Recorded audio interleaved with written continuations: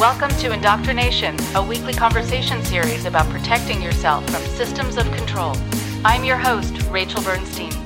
Hi, everyone. Before I introduce the guest for this week, I just wanted to say that we are going to be continuing to have some really powerful stories coming up on this podcast. Really interesting people from all different experiences, different ages, different backgrounds, and looking at this in so many different ways. There's been just an explosion of listeners over the last year or so. This is most certainly of interest to a lot of people for so many different reasons. And I'm so glad to know that this has been helpful. We get really powerful feedback from people as well. Thank you for writing in. It's really very much appreciated. I'm gratified. We're all gratified. The whole team is gratified, really, truly. We do this all for you. So I wanted to let you know about today's guest. Isami Dane is a subject matter expert on human trafficking and child safety. She grew up in Japan and was raised by professional con artists under the guise of quote-unquote missionaries. Her home was an unsafe place for children as her mother became her sex trafficker at the age of 9. Her mission is to be a voice for the exploited and abused within religious settings and educate leadership on the subjects of anti-human trafficking and child safety. Isami has a Bachelor of Science degree in interdisciplinary studies, graphic design, communications, and psychology, and has completed professional training in global and domestic anti-human trafficking, has an active ICF coaching certification, and has appeared on multiple shows and podcasts internationally.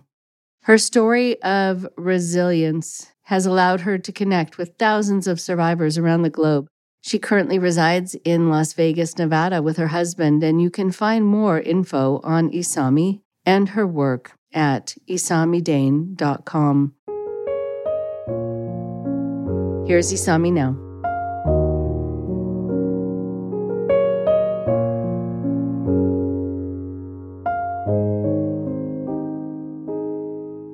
It is so nice to speak to Isami Dane, and thank you to Andrew, who does my social media, etc., for connecting us. It's really lovely. So if you can take a moment and just introduce yourself and what brings you to the show, and then we'll start talking. Yeah, of course. Thank you so much for having me on the show, Rachel. I really appreciate that. And what brings me to the show today is just my background with a lot of the IFB movement and the cult style upbringing that I had, as well as the abuse that came along with that environment. Unfortunately, I have gone through a lot of that as a kid and growing up in that environment. Unfortunately, there was a lot of manipulation with what was going on. I grew up in Japan all of my life until I was 17, and then I moved to the States. And my parents were there under the guise of missionaries. They did have somewhat of a ministry until I was about 15. Once I became a teenager, things started happening with local communities they were working with, and they learned how to really trick the system where they did little to no mission work. And they were still continuing to collect that money from sponsoring churches in the US. There was also a lot of sexual abuse that happened within the church. My mom was my sex trafficker, and I was trafficked out to our church pianist when I was 9 till I was about almost 14. So that's my upbringing. With that, I do identify as Christian now. My faith that I identify with is different than what I grew up with. I would like to say I'm a little bit more of a free thinker. I don't practice a lot of the same things that I used to. There's been a lot of deconstruction that's happened on my end. A lot of things that I've had to challenge that I thought were okay at one point, and having to really hold myself accountable for those behaviors. So that's been my upbringing and kind of where I'm at today and why I'm so passionate about talking about these types of things. Okay. I'm glad that you're out of it. I mean, with hearing that story about being trafficked from 9 to 14 to this person, what was his role again in the church? So this is kind of the confusing part. The person, when I met them, did not identify as male. And so they were a church pianist. They were also my piano teacher. So it made things really complicated. Later on, there were some things, I can't put a name to what was going on, but there was a lot of things that were hidden from our church. So you might have heard of a Baptist church before. That's a denomination or sect of Christianity. And there is something called Fundamental Baptist, which is a step. And then there's Independent Fundamental Baptist. That's another step off. Essentially, it means that there is no board or organization to which that specific church has to be responsible to. So a lot of abuse can happen in those situations, especially within what happened with me. That and then being across the world, around the world, on the other side of the world in Japan, where the only churches holding you accountable were these sponsoring churches sending you money every month. So there's that really big problem with that lack of accountability there. Also, it can be dangerous because a lot of times organizations, no matter what organization, a business, nonprofit, if it has multiple branches, it has a board of directors, someone who's in charge of culture, people that hold other people accountable and have different guidelines they have to meet up to. And unfortunately, within that sect, that doesn't exist. So there's a lot of room for that to take place. Wow. Okay. Yeah, I just wanted to say something about that before you talk more about what happened to you. And then we'll talk, of course, about other stories too and what you're doing now to try to educate people. When people will ask me how I define a cultic group or a dangerous group, one of the things that I talk about is that it operates independently, that there really isn't somebody watching and that the leadership isn't accountable. No one is observing from the outside what's happening and being able to report it back in an objective way. It also happens that groups know that if they're going to be held accountable, they need to show that they care about ethics or morals. And that's why, for example, with Scientology, it has its ethics department, but it's in-house. It's how they define ethics. And ethics is usually if you've done something against the church, not if the church has done something against you. And so that is a huge differentiation from a healthy organization where there is a system of checks and balances. And not only do you have to report to someone, but you have to follow by laws, you have to follow by business ethics if it's a business, et cetera. But there are some guidelines, some standards that you have to follow by. But no, if you are independent, then that's something that I really want people to hear, that means that they are accountable to no one. And so then anything can happen. And then there's no recourse. Okay, so go ahead. So you were just starting to talk about this person who you were unfortunately, pushed to have a relationship with, however that's defined there, between ages 9 and 14. Did your mom know about what was happening? Yes. Wow. She 100% knew. And it's really sad to me to think about this, and this is why I speak so openly about human trafficking now, is I don't think there's much awareness around, and there's a term, it's called familial trafficking. And this is when a family member traffics out another family member. We've heard about other different types of trafficking, labor trafficking, sex trafficking. One that's recently come to light due to the Andrew Tate situation is Romeo pimping, which is when a significant other traffics out a spouse or a girlfriend or boyfriend. But with familial trafficking, it's a family member. And unfortunately, most people aren't looking for that. They're not looking for a mom who is using her daughter in exchange for free piano lessons for the girl and her siblings or for other things that might be happening there. They're not looking for that type of thing. And so that's why I like to raise awareness to that. But yeah, my mom was definitely aware of what was going on. I did confront her about it years later. Of course, this was not met well. It's a tough place to be, especially when this happened overseas in Japan. And my mom is a U.S. citizen. There's a lot of complications with that, statute of limitations, all kinds of things. And so it's a very complex place to be as a survivor when you want to speak out and then, you're not really sure how to keep going forward. But that's what's really pushed me to keep talking about this is the fact that I know I'm not alone. I've met other survivors, unfortunately, within church settings who have been through similar things, whether it was they were trafficked out to their pastor by their parents for sexual abuse, various things like that. I've heard many of these stories from people that I've been able to connect with throughout the years. And so, yeah, that was a lot of what was going on during that time. So before we go back to that time and what that was like for you, can we move ahead to the part that you just mentioned, to that conversation that you had with your mom, where you confronted her and she didn't respond well? So can you take us through that conversation, the response as well? Yeah. I wasn't as assertive as I am now. If I was, there would have been a different type of conversation. I still had a relationship with my family. I hadn't quite put a name to what had happened to me yet. And I was still making excuses for everything. I think a lot of survivors go through that, where something has happened to them and they feel guilty for speaking up, or because it's family or somebody that has groomed them into thinking that they've had a special relationship, they feel guilty for speaking up or standing up for themselves. And that was the place that I was in. This was in about 2014, so almost 10 years ago. I was a flight attendant for Delta, and my mom had come to the States to visit, and I had gotten her a ticket, but I met her in Minneapolis. We flew back to the Philadelphia airport, and we had about a 2.5 hour drive back to my house in Delaware. So I'm driving, and I asked her about what had happened, why things were allowed to continue to happen.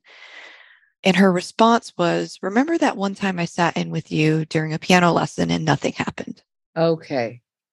Really, that was proof to her? Mm-hmm. I didn't think that far at the time. And I just thought, oh, well, maybe you did your best, And I made excuses about it. Now that I look back, it was blatant cover up. I don't have children, but if any child came to me and said, 20 years ago or however many X years ago, I was molested, sexually abused, whatever, I don't think my first response would be, well, remember that time you told me, but I did this, therefore I'm not guilty. I think my first response would be, wow, I'm so sorry. You've lived through so much pain, and I was part of that. Let's have a conversation. I think that's where that conversation would have gone, but unfortunately it didn't. Right. So it sounds like she was just saying, I don't want to have to deal with this. And I don't want to have to look at it. I don't want to have to feel responsible. I do want to backtrack a little bit and say some of the sexual abuse did happen in front of her. Okay. So let's talk about that. And then now with a newfound voice, what the conversation would have been like that was different. So go ahead. Tell me about that. Of course. So with the sexual abuse that happened, there was a lot more graphic things that I will not get into descriptively, but in front of my mother, there was groping, touching, fondling, that type of stuff. There's no way that would have been appropriate or excused. It was explicitly sexual. So there's no way she would have not known this. It was in front of her. The other types of things, those did happen behind closed doors, but there was no way she didn't know about what was going on since it did happen in front of her.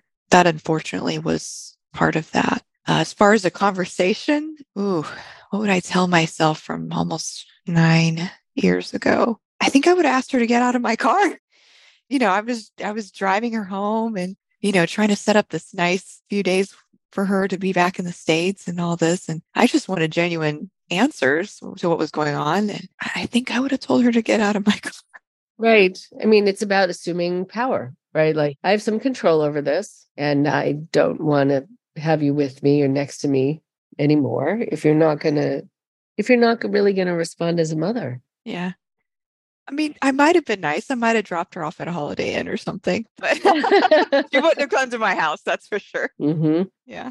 But it's interesting too about the groping and other things that did happen in front of your mother. I mean, it's so shameless, and maybe then someone does that because they think that the adult they're doing it in front of isn't going to do anything. Yeah.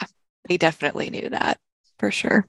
Wow. Yeah. So how did you change during that time? What was that like for you? Very painful Mm-hmm. and very isolating. I was homeschooled all my life and, to each their own. There are reasons. Maybe you like to travel. I've seen families who like to travel in their vans and go cross country, and that's what they love to do. And correspondence works well for them. In our case, I'm pretty sure that wasn't the reason why. Isolation was a powerful tool in our home to keep us quiet. And during that time, again, this was before my parents went full scam artist and was not doing any work, even though it was shady. We were renting a building at the time from an English-speaking church. So this church was geared towards the military, towards, if you've ever heard of Yokota Air Force Base in Japan, it's close to Tokyo, about in that area. That was where we lived at the time. And so there was an American church there. We rented the building, and I was allowed to talk to some of the kids if my dad didn't get in a fight with any of the pastors that week or whatever was going on. But it was really isolating, and I'm sure they had their own things they were going through. But I would see these families who had healthy relationships with their kids. And I would just always think, man, I wish I had that. It was very rare, but sometimes I was allowed to go to their houses. And I remember just being scared of their parents, just terrified, even though they were good people, because of what was happening to me at home. I look back now and I had so many strange behaviors that I did at some of these people's houses. Like they would be eating lunch together and I'd be scared to eat with them. And so I'd just hide in my friend's room, or I'd be scared to use the bathroom. Those types of behaviors were coming forward. And, I was different. I was a weird kid. Most kids were nice to me, but it was lonely and isolating because I didn't even know how to express what was happening to me. I think I normalized it and just assumed, oh, everybody else's family is like this. That's how I survived through those years. Incredible. It shouldn't be that you're put in a situation where you even have to think about how to survive. I think about how many kids are in those situations where they think, how do I just make it through this day? How do I make it through this hour, this moment?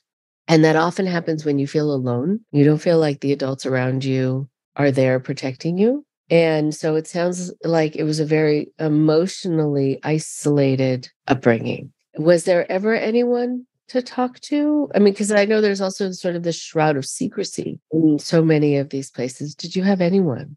Not really. I had one time I expressed something about what was happening at home. It wasn't about the sexual abuse. It was about physical abuse because that was also going on at my home. And I was at a friend's house and my lip was swollen. And she asked me what had happened. And I told her. And I asked her, well, doesn't your dad punch you or hit you when you get in trouble? And she looked at me and she said, no, that's terrible. My dad would never do that to me because he loves me. And we were really young. I don't think she even told her parents. She probably didn't even think to. That's not her responsibility. She was a kid too. But I just remember the wheels started turning in my head. I thought, well, maybe our family isn't normal. Maybe something is wrong. But I don't think I ever thought to bring up those things other than that one time where it was blatantly obvious on my face. There were other things that happened growing up in means of control. We had a family that lived on base who offered to let us go to Disneyland together. And I was so excited. And my sister and I were going to go. I have an older sister and a younger brother. My sister and I were going to go with them, and they had kids about our age. I'd been like thinking about all these things, and I'd seen like cartoons of Disney and thought, oh, wow. So that was one thing we were allowed to do, which I was surprised, as well as watch really inappropriate movies by age 5. Never figured that correlation, but I'd seen all these Disney movies and I was so excited. And I think it was the week or 2 weeks before we were supposed to go, my mom decided that we were bad kids and did not deserve to go to Disneyland, even though that this was all accommodated by this family friend that we knew. And my sister and I have talked about this, and we've both asked ourselves, what did we do that week? We don't know. I think I was about a preteen at this time. So my sister would have been about 13 or 14. We have no idea what happened for our mom to just suddenly say, well, you're not going. You don't deserve to go. So there was so much control and manipulation that I think when we were in the moment of the abuse and sexual abuse, religious abuse, verbal abuse, physical, all of that, I don't think we stopped for a second and thought, oh, we don't deserve this. We never once thought that. And it's sad because I reflect back on the younger version of myself and even the younger version of my sister and my brother. And I think no kid deserves to go through that. Especially when it doesn't make sense. There's something very disorienting about that for people, for children, even for adults, when an adult has someone in their life too who's suddenly angry with them or is punitive, and they don't understand the causal relationship to the reaction they're getting, it's very off-putting, and it can make you actually be in an anxious state a lot of the time because you don't know what's going to cause it next because you didn't know what caused it the last time. And so then people are on edge, and then you have often, in your life, people saying like, why are you so jumpy? Or why are you so Well, can't quite get out of this, right? Like, I'm damned if I do, damned if I don't. And now I'm being berated for responding to this that's making me feel really edgy. And also to finally have something that you can look forward to be doing and to have it taken away. I don't know if that's your parents. I don't know if that's the pastor. I don't know, I don't know what control mechanism was in place and who they were listening to, or if they can make decisions on their own. How was it in terms of the hierarchy within the group? Could your parents make decisions on their own? yeah, they were in charge. Wow. Okay. So they did rent the building from the other church. At one point, my dad did work with another missionary. Unfortunately, he had a reputation for getting into fights and he couldn't keep friendships because of it. And so I am 33. I've moved about 28 times in my life, and a lot of it has to do with that. So it was strange too. I look back at these patterns and I think this is a really narcissistic way of making friends. It was a lot of the love bombing at first. So they would give people all these gifts to make people like them. And so no one would question what was going on. Or they'd invite them over for lunch or dinner, and they'd make these really nice meals when normally throughout the week we didn't have a lot to eat. And as soon as something happened, they would blame the other person. It would be their fault if they were being held accountable. And like I mentioned earlier, the churches supporting them were all in the US at the time. And so there was no one there checking on them. They've also, my mom used to be, before she got married, she was part of an organization called BIMI, which is Baptist International Missions Incorporated, I believe is the phrase for that. They used to have a policy that they did not sponsor national pastors. And so once my mother married my dad, who is from Japan, she left the organization. And ever since then, they've been with other independent Baptist churches. So it's just replicating the same thing. The one that they're with currently did like one visit in the last, over 10 years at this point. But there's a lot of corruption within that mission board as well. And so I don't think they care, to be honest with you, with most of this stuff. It's just really sad what a lack of accountability and, structure can do. Right. And I think lack of accountability and that kind of structure, it can do a lot when you are someone who likes to get away with things, and knowing also that your father sounds like had a great lack of self-control. Most families will suffer when they have a parent who cannot control themselves physically or verbally. You hear a lot about kids having to deal with the shame of that, or needing to move, or suddenly having no funds because their parent was fired because of it. It just creates a lot of upheaval. Having all these changes, moving 28 times, it can make it hard to feel situated, grounded, like this is home, I can unpack. But it sounds like your home growing up didn't feel very homey. No. It was very dysfunctional and very inconsistent.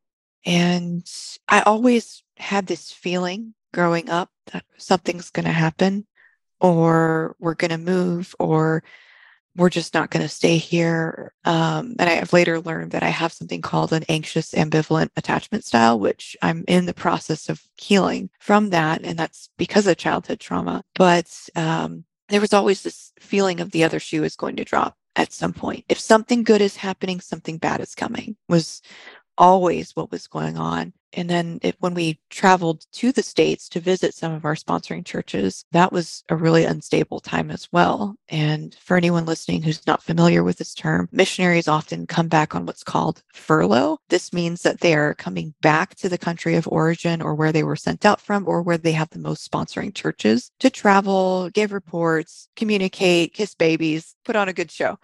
We were part of that show. My sister, myself, and my brother were the opening act for all of these visits. So we had instruments that we had to perform in front of people, but we stayed in a different motel almost every single night when we were traveling in the States. And we would have a home base, but even that would consistently change. And so it was a very unstable upbringing with the moving and inconsistency. I'm wondering also about the inconsistency at home. Just sometimes when the rules change, and again, when things are unpredictable, it's hard to get a sense of consistency and predictability. And like you can master how to be successful in that situation. But when you have parents who are sort of letting you be in harm's way and not protecting you or are hurting you themselves, it's very hard to wake up, I think, feeling safe in general. And so, again, I'm sorry that you went through so much of that. I wonder about your father's anger also, if we can talk about that for a moment. I'm sure that got scary. And that when you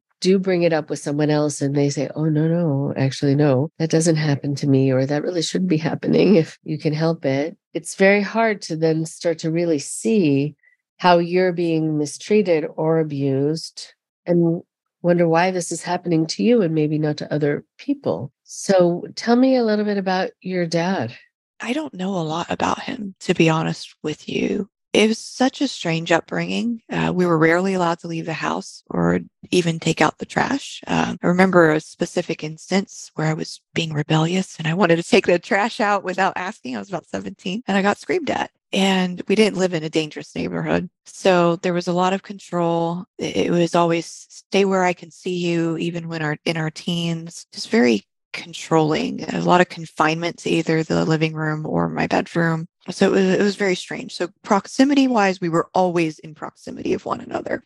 Rarely were we ever apart unless I was at an approved person's house, which that kind of stopped once I turned 13, 14 because of the fights that happened. But even though my dad was in close proximity with me, I didn't know much about him. I just knew bits and pieces of his life before he decided to become a pastor. I briefly heard about his upbringing, and I've pieced a few things together based on what my grandparents told me, what my sister told me, and what he has told me personally. And that is he had a rough upbringing. My grandfather was a World War II veteran from the Japanese Imperial Navy. And there were a lot of practices that I'm sure he learned in the military that he then instilled in his home. When my dad was growing up, there was an open affair where my grandmother was consistently disrespected. But because it was a safe face culture, which at the time in Japan, it was very prevalent, the family just had to deal with it. The kids knew, the wife knew. It was just seen as it is what it is. And so I know he didn't have the healthiest of upbringings. And it makes me sad to see that and to think that. I don't remember, except for 2 weeks, a time where my dad was not angry. And that was when my American grandmother died. She had passed away, and my mom had to come to the States to arrange things, get the funeral in order. She was the only child, so she had to help her father and all of that. And during that time, I just remember my dad becoming this very playful person in a way I'd never seen. We had ice cream for dinner one time. He told us we could lick the bowl. He would make lunch for us, take us to the park, goof around. He took us to an arcade, which I'd never done before, all these things. And as soon as my mom came home, the fights started again. And I don't remember a time where he was just at peace after that and was just not angry or anxious in some way. You know, I don't make excuses for my father because at some point, everyone makes a decision. We all do. If we know that we have a problem or a struggle with anger or some sort of behavior pattern that is hurting other people, and we are aware of that, there's a decision that we have to make. And we have to take ownership of that situation. And he didn't. He never did. And so I hold empathy for the fact that my dad didn't have a good upbringing. I can only imagine what he went through. But I also have that other side of that where the accountability is there on my end, where I can't have a relationship with him because of the abuse and because of the refusal to seek appropriate help. So it's sad that I look back and can only have 2 weeks of good memories with him. But, you know, they're still special, even though everything else wasn't. I'm sure they are special and very, very sweet in that it was rare and short lasting, but still we drink in those moments. We need them and we wish they could have lasted longer. it's hard to, because you see that he was capable of being that. That's hard. That's hard to look at. Yeah. And it saddens me because there were a lot of things that happened where could have been turning points. He had so much opportunity to do the right thing and he didn't. It's sad. My sister has a son and, he doesn't have any relationship with his grandchild. And so that makes me really sad. Oh, it's very hard. It's hard too, because it sounds like so much of what happened to was about anxiety and control. And based on what? It's not clear. I mean, for example, getting punished, getting screamed at for wanting to take the trash out. I mean, it's like every parent's dream. Hey, mom, hey, dad, can I take the trash out? What? That would be a gold star for you.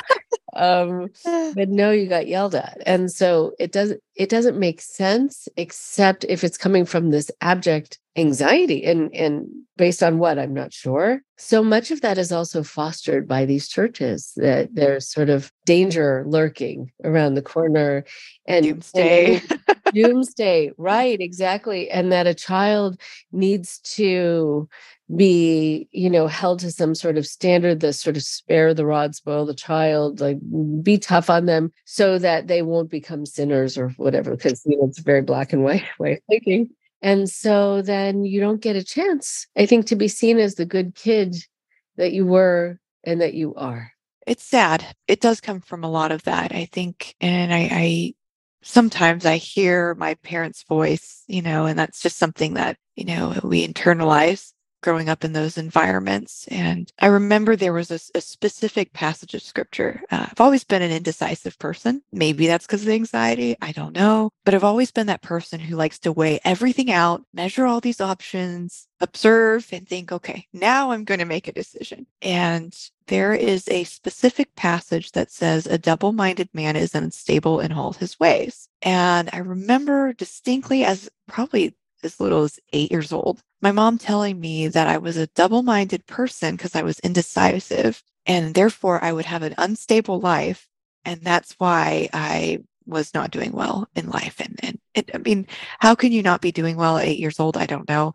I was this terrible person for not being able to make split-second decisions. And somehow I'm this unstable person, will be rejected by society. I think that had a lot to do with, the way they thought, is using those ideals, especially with the train up a child versus, where they should go. And when they get older, they won't depart from it. I think they put a lot of unnecessary pressure on themselves to have perfect kids, because if they didn't, their reputation would be at stake.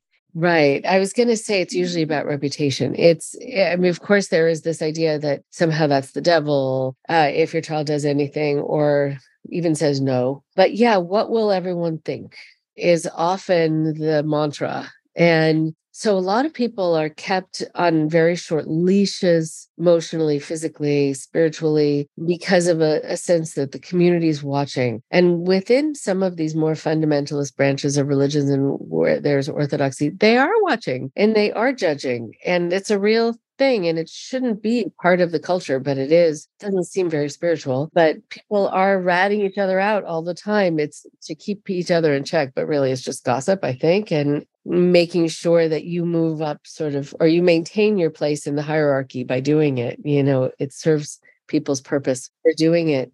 But then it's hard for the children in that to know what's normal and to know that it's okay to fall asleep when you've been in the service for a long time, or to speak, or to make a mistake, or to spill something. And I'm wondering what all the rules that you needed to follow by. What do you remember? I do also want to say, I think there was additional pressure with my parents because that was their paycheck. And they sold this ideal of perfection to churches who just ate this up. We've got 3 God-fearing kids that know how to play instruments. I remember one time we went to this one church and we performed for this church, my siblings and I, and this is a red flag in itself, but without consulting any of the members or any of the team or anybody, the pastor got up after we performed and he said, "Wow, these missionary kids are just so well behaved and they love the Lord and we just want to bless them." we're going to give them $100 each kid. And, it was just a strange thing that happened. But sadly, and this is what happens a lot with, especially within the independent group, these missionaries and their kids, is their kids are being exploited. And if they show up perfectly or play an instrument or can sing, pastors are very quick to open their wallets. It is an easy trick. It is the easiest trick in the book for a ministry family to use their children as bait to lure pastors into opening the wallet and getting people to support them. I wonder too, I'm sure there are other stories that you want to share, but it also can be hard for people when they are so done with all of that, but still find that they want some connection to something spiritual. How do you find a connection that feels safe? How do you find your way back in? Because I think there's something very healing about putting your past behind you if it has been so unpleasant and damaging.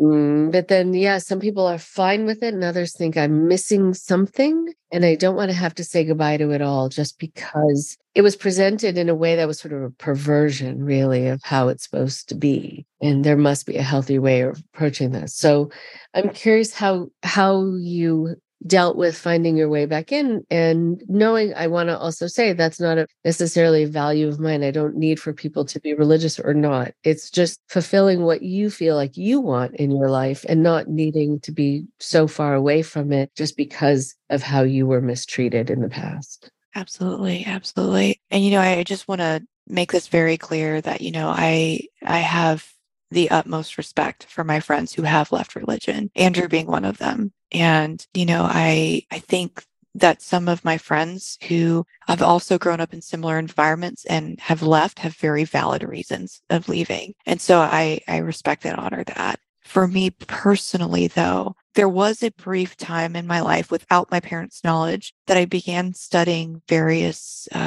different belief systems. And through that, I found that the teachings of Jesus just felt very peaceful and comforting to me. I didn't really know what I believed at that point in life. I was in high school. Here's another weird thing. As strict as my parents were, somehow I was allowed to have a computer in my room with internet. But I did some exploring there. And then I went to a very religious college, similar to the one Andrew went to. It's just in Florida. And I met my husband there. Still believed a lot of the same things. And there was a point in my life where I was asking a lot of questions about God. And I'd always believed that I was going to go to hell if I didn't pray a prayer, or, didn't live this way, or God didn't love me, or for whatever wrong turn I made, there was going to be eternal fire and damnation waiting around the corner for me. And I've lived in so much fear. And I remember I would sit in my room for hours reading the backs of gospel tracts, the prayers, the chick tracts, where people are burning and dying and their life is flashing before their eyes on this giant screen. Terrifying. And I would read these prayers on the backs of these booklets, hoping, just wishing that I was good enough for God to hear me. And I carried that fear even into adulthood. And it was actually reading, it's in the book of Acts, but there is a story about an Ethiopian man who is riding home from a place of worship. So, newsflash, Christianity did not start in America. I think we have a lot of that bastardized Christianity here when a lot of people had it first, and we have really messed that up. And so the Ethiopian man is reading a story, and it's from Isaiah. So it's, foretelling of Jesus and all this. And he's like, I don't understand. I don't get this. And so he's talking to another apostle, Philip, who's explaining to him what he's reading. He's like, do you understand what you're reading? He's like, no. And so they have this conversation. And as they're riding along, he looks over and he sees a pool of water. I guess it was like a little lake or something. He says, hey, what's stopping me from being baptized? And he's like, well, do you believe? He's like, yeah. So he goes and gets baptized, and that's the end of the story. And I remember having a light bulb moment at that moment, just thinking, where did he read the back of a gospel tract?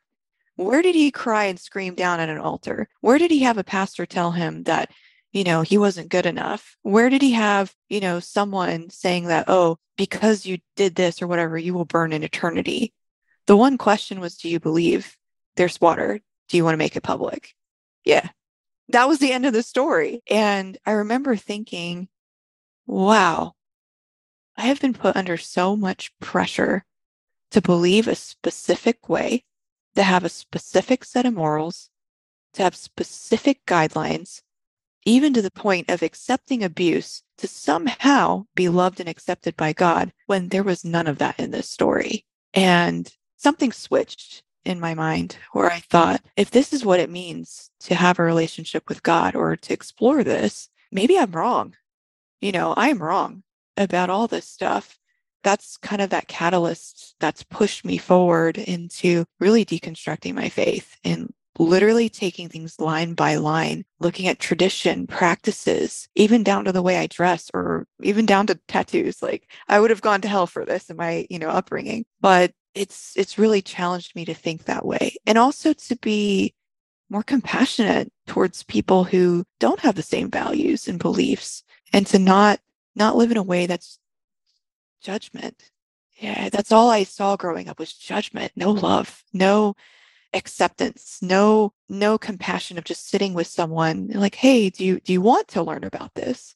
Do you want to understand about this? Sure. And then having a conversation. It was always the person, throwing a track in my face, that forced belief on someone where it had no personal value or meaning. It's just someone else's ideas and philosophies. And that's what's really pushed me to where I'm at today. And also why I'm passionate about speaking up when it comes to religious abuse and how people are treated.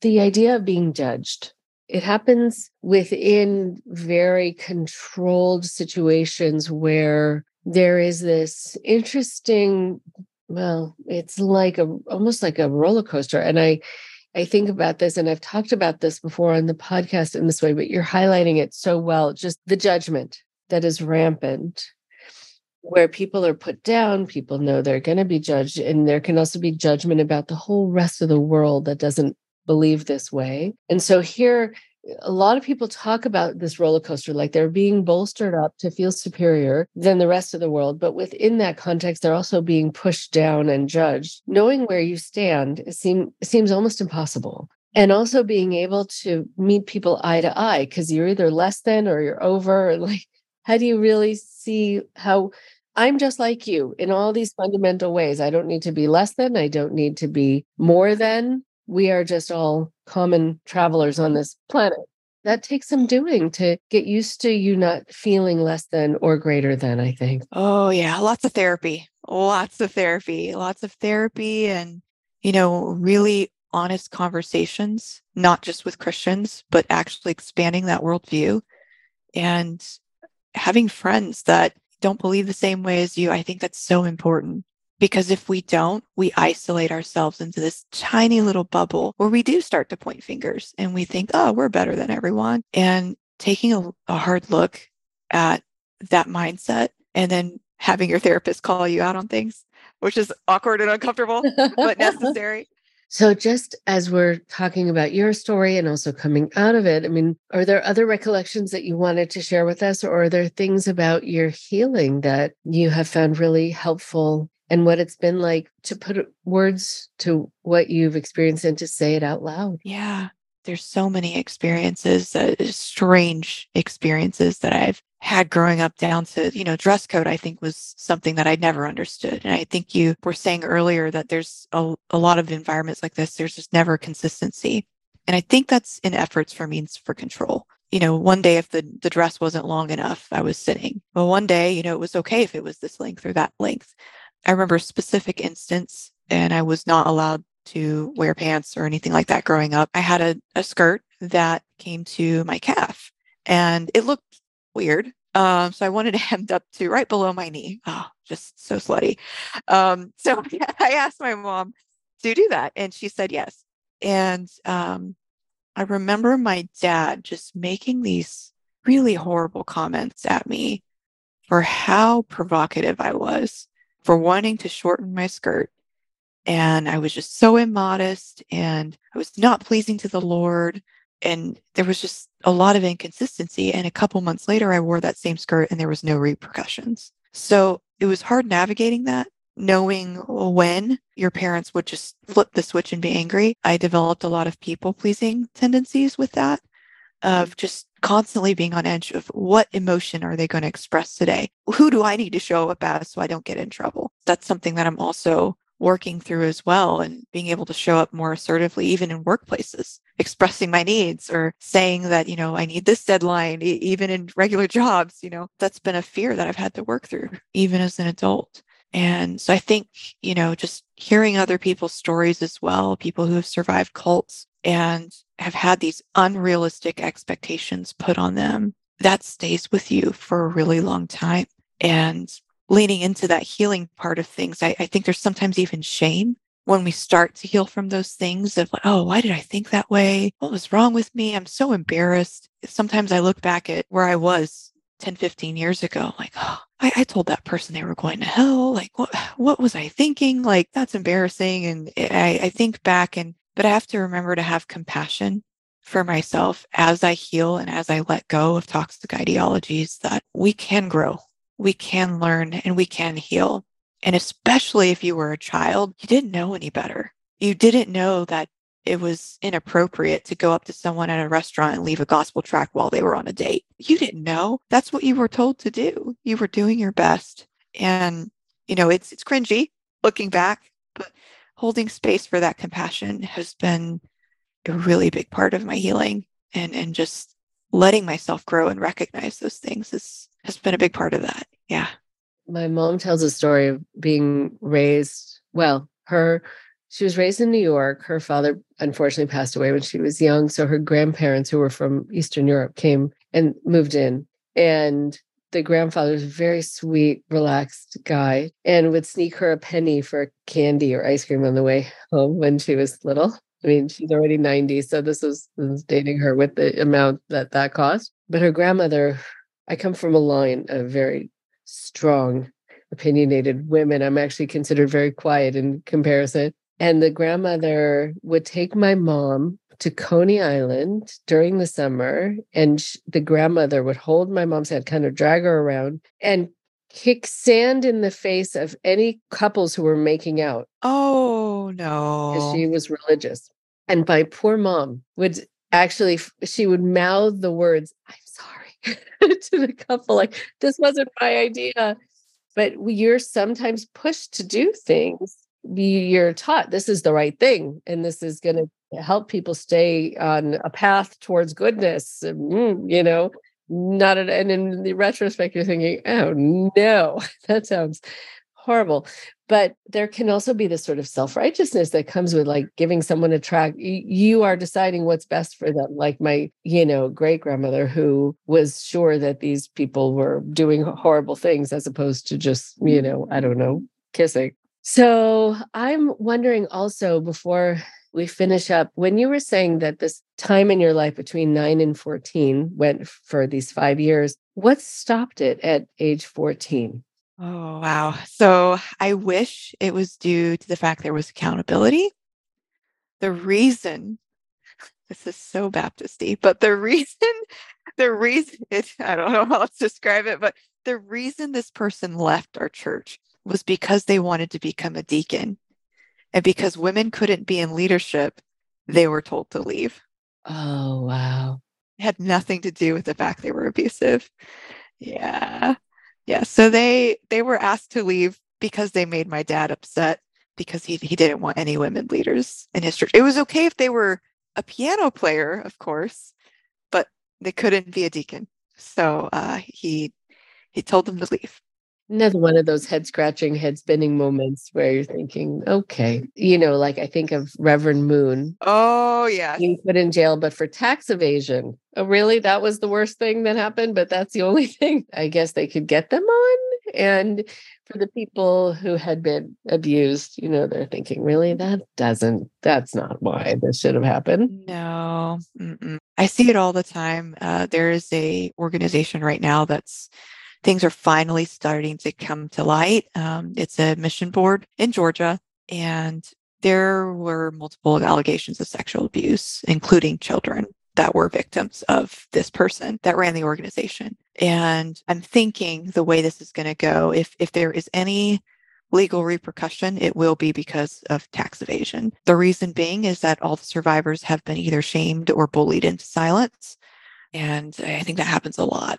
Does happen a lot. And so for you, part of your healing sounds like has been to not be silenced and to not be silent. And so for others listening who may find themselves in situations like this or having been and are still on the path to trying to figure out how to either make sense of it, move on from it, feel strong, what's been helpful to you? What realizations, what things as part of your healing process have been fundamental in giving you strength? I think a couple different things, and this can be seen in a few different ways. And I want to be mindful that, not everyone chooses to stay within a religious realm. So I want to be respectful of that as well. But if you do identify as spiritual or Christian, I think there is that guilt of, oh, I'm going to ruin their ministry, or what about all the people they've done good for? And what about all these things that they're giving money to or charity organizations, and they hold all that responsibility and weight on themselves. And there's that fear of that for anyone who is feeling that or afraid that it's going to be their fault if they come forward. I hope whoever you are hears me loud and clear. That abuse, probably one, did not start with you. And even if it did, they chose to do that. They chose to abuse you. That was their choice. You did not sit there and ask them to do that to you. And I think we hold a lot of that responsibility and that shame on ourselves, like, oh, it was my fault. So if I come forward, it's still going to be my fault because now I've taken Reverend or Pastor so-and-so and put them in a bad light. No, they were already evil people before you ever spoke up. Just because it happened in silence doesn't mean it didn't happen. And if you come forward, I promise you there are survivors within the religious and non-religious realm that will be more than happy to support you and believe every word you say. And if you've never been believed before, it might be scary. You might feel like, oh, it's going to happen again, or someone's going to point fingers at me or say, oh, ask me, well, what were you wearing? Did you wear this dress long enough to church? All those accusations and awful things that many survivors have heard, which I like to add that happens to men too at church. But there are people that want to believe you and will. So please don't hold that responsibility of ruining their ministry based on the evils they did to you, because that was not your fault. Oh, it is. It's so powerful. And yeah, I think to put that on people that they're somehow going to be destroying somebody else and they have to worry about that. I work with clients who have family members who have abused them or spouses, but who are in politics or who are religious leaders. And so they can't say anything because do they want to destroy their career? Well, really, if they didn't want to have to worry about their career being destroyed, maybe they should have thought twice before they did what they did. But it's such good advice. And I think just having people hear you talk sometimes gives people the courage to speak, or at the very least, the acknowledgement that their experience was not totally unique, that they're not the only ones in this world who have gone through that, whatever that is. Because when you're isolated, you think that. Yeah, I think I believed that until about 2017, actually. So that was the first time I had talked to a few people about what had happened to me. I had seen a counselor originally for anger, didn't realize that the root of this was all that trauma and just things that I had suppressed for so long. And then I talked to a group of ladies about it. But in 2017, it was the first time I'd ever written a public blog about the sexual abuse and what had happened to me. And I remember thinking, oh, this is the end of my life. I'm just going to click upload and I'm done. Everything's over.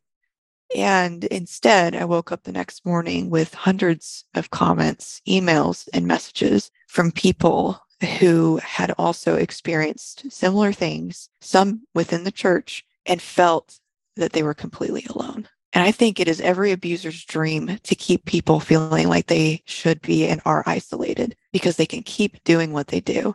And it's disgusting that they prey on people and make them feel that they're going to be alone forever. But I think the more we speak up, the more we push back to that. Right on.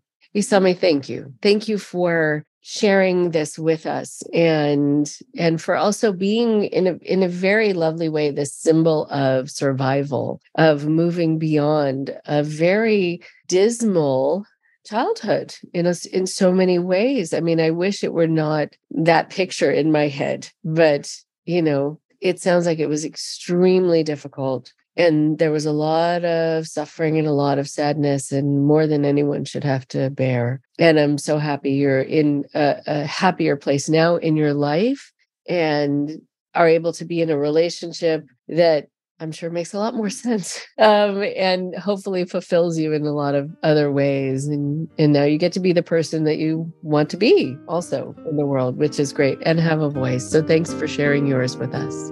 Thank you so much.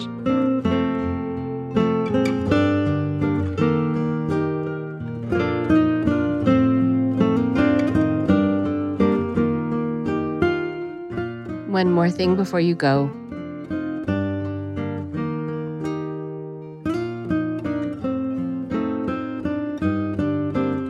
Thank you, Isami. Thank you so much for speaking with us. I know that when you go around talking about your story, it's not an easy thing to do. And I'm sure it's not an easy thing to say, I was trafficked. And it's certainly not an easy thing to say that the person who trafficked you was your mother. I mean, I don't know how you get past that. And certainly, as a therapist, I would hope to think that I could help people try, but that is a daunting task. When you are dealing with adults around you who are unsafe, it's hard to know if there is a place for you in this world that is safe. Isami talked about having this person who she was sent to, who was sexually abusive towards her, who really crossed boundaries with her for many years, for I think it was 5 years, during formative years, during time that you're developing your sense of yourself and supposed to be learning about boundaries as your body's developing. And you're feeling potentially awkward in general, but especially if someone is being inappropriate with you, it's very hard to know what to do with all those feelings. And it's very hard to know what to do if the adults around you are also equally unsafe for other reasons. You don't have someone to go to. And you also don't have a frame of reference. You don't have people around you who are noticing, who are saying, stop doing that to Isami. Just get your hands off of her, or stop insinuating things. Stop looking at her that way. Stop touching her. Stop giving her over to other people who treat her this way. But if you don't have that, then you really do feel like you are on your own. And it's also hard to get a gauge if the feelings that you're having are quote unquote normal, if the fact that it's bothering you is right, that it should be bothering you or not. How do you find that out? There are so many kids who feel shame about being treated this way, so they don't reach out for help. There is something about the human condition that makes us turn inward when things like this happen more often than turn outward. So we just wrestle with it inside. And then we don't get a sense that there are potentially people around us who are interested in protecting us, who will get angry about this happening, who will want to step in and do something. What's also hard when you hear about Isami's story is that this was done within a religious context, not unlike other people who have been abused within religious contexts, but still, it makes it that much harder to feel like you have a leg to stand on, that you could actually be upset about what's happening, because a lot of times in these religious environments, you're supposed to be happy. You're supposed to be appreciative. That's the way you show that you are spiritual. That's the way you show that you are saved in some environments. So you're not supposed to be mad, and you're not supposed to feel violated. This is all part of it. And she also talked about being physically abused by her father, and only having this insight about the fact that what he was doing was wrong when she just very innocently was talking to a friend and saying, yeah, well, doesn't your father do that to you? And, the look of horror I'm sure that she got, or confusion at the very least, would have been enough in that moment to kind of open her eyes to the fact that what she was experiencing across the board was simply not okay. And that maybe then there was a reason that she was having the physical impact that she was having, that she was probably having a whole variety of symptoms, physiological as well as emotional. Our bodies tell us a lot about how we're feeling, and they tell us a lot about what we're needing when we don't have the words or we don't have the freedom to have the words. And so I am so happy that Isami now has the freedom to have the words, that she can go around and talk about what happened to her, that she can go around and validate for others who have been through this, that this is not something that should ever have happened. And now you get to say something about it. And the people who have done this don't get to just get away with it. And that you can actually get some justice just by saying, this is what happened to me, and this was wrong. Thank you so much, Isami, for all the work that you're doing to educate people and to empower people and to help people not feel alone. Talk to you next week. Thank you very much for listening. Please support Indoctrination on Patreon at patreon.com/indoctrination. Be sure to give us a follow on our social media. Find us on Facebook and Instagram using @Indoctrination Podcast.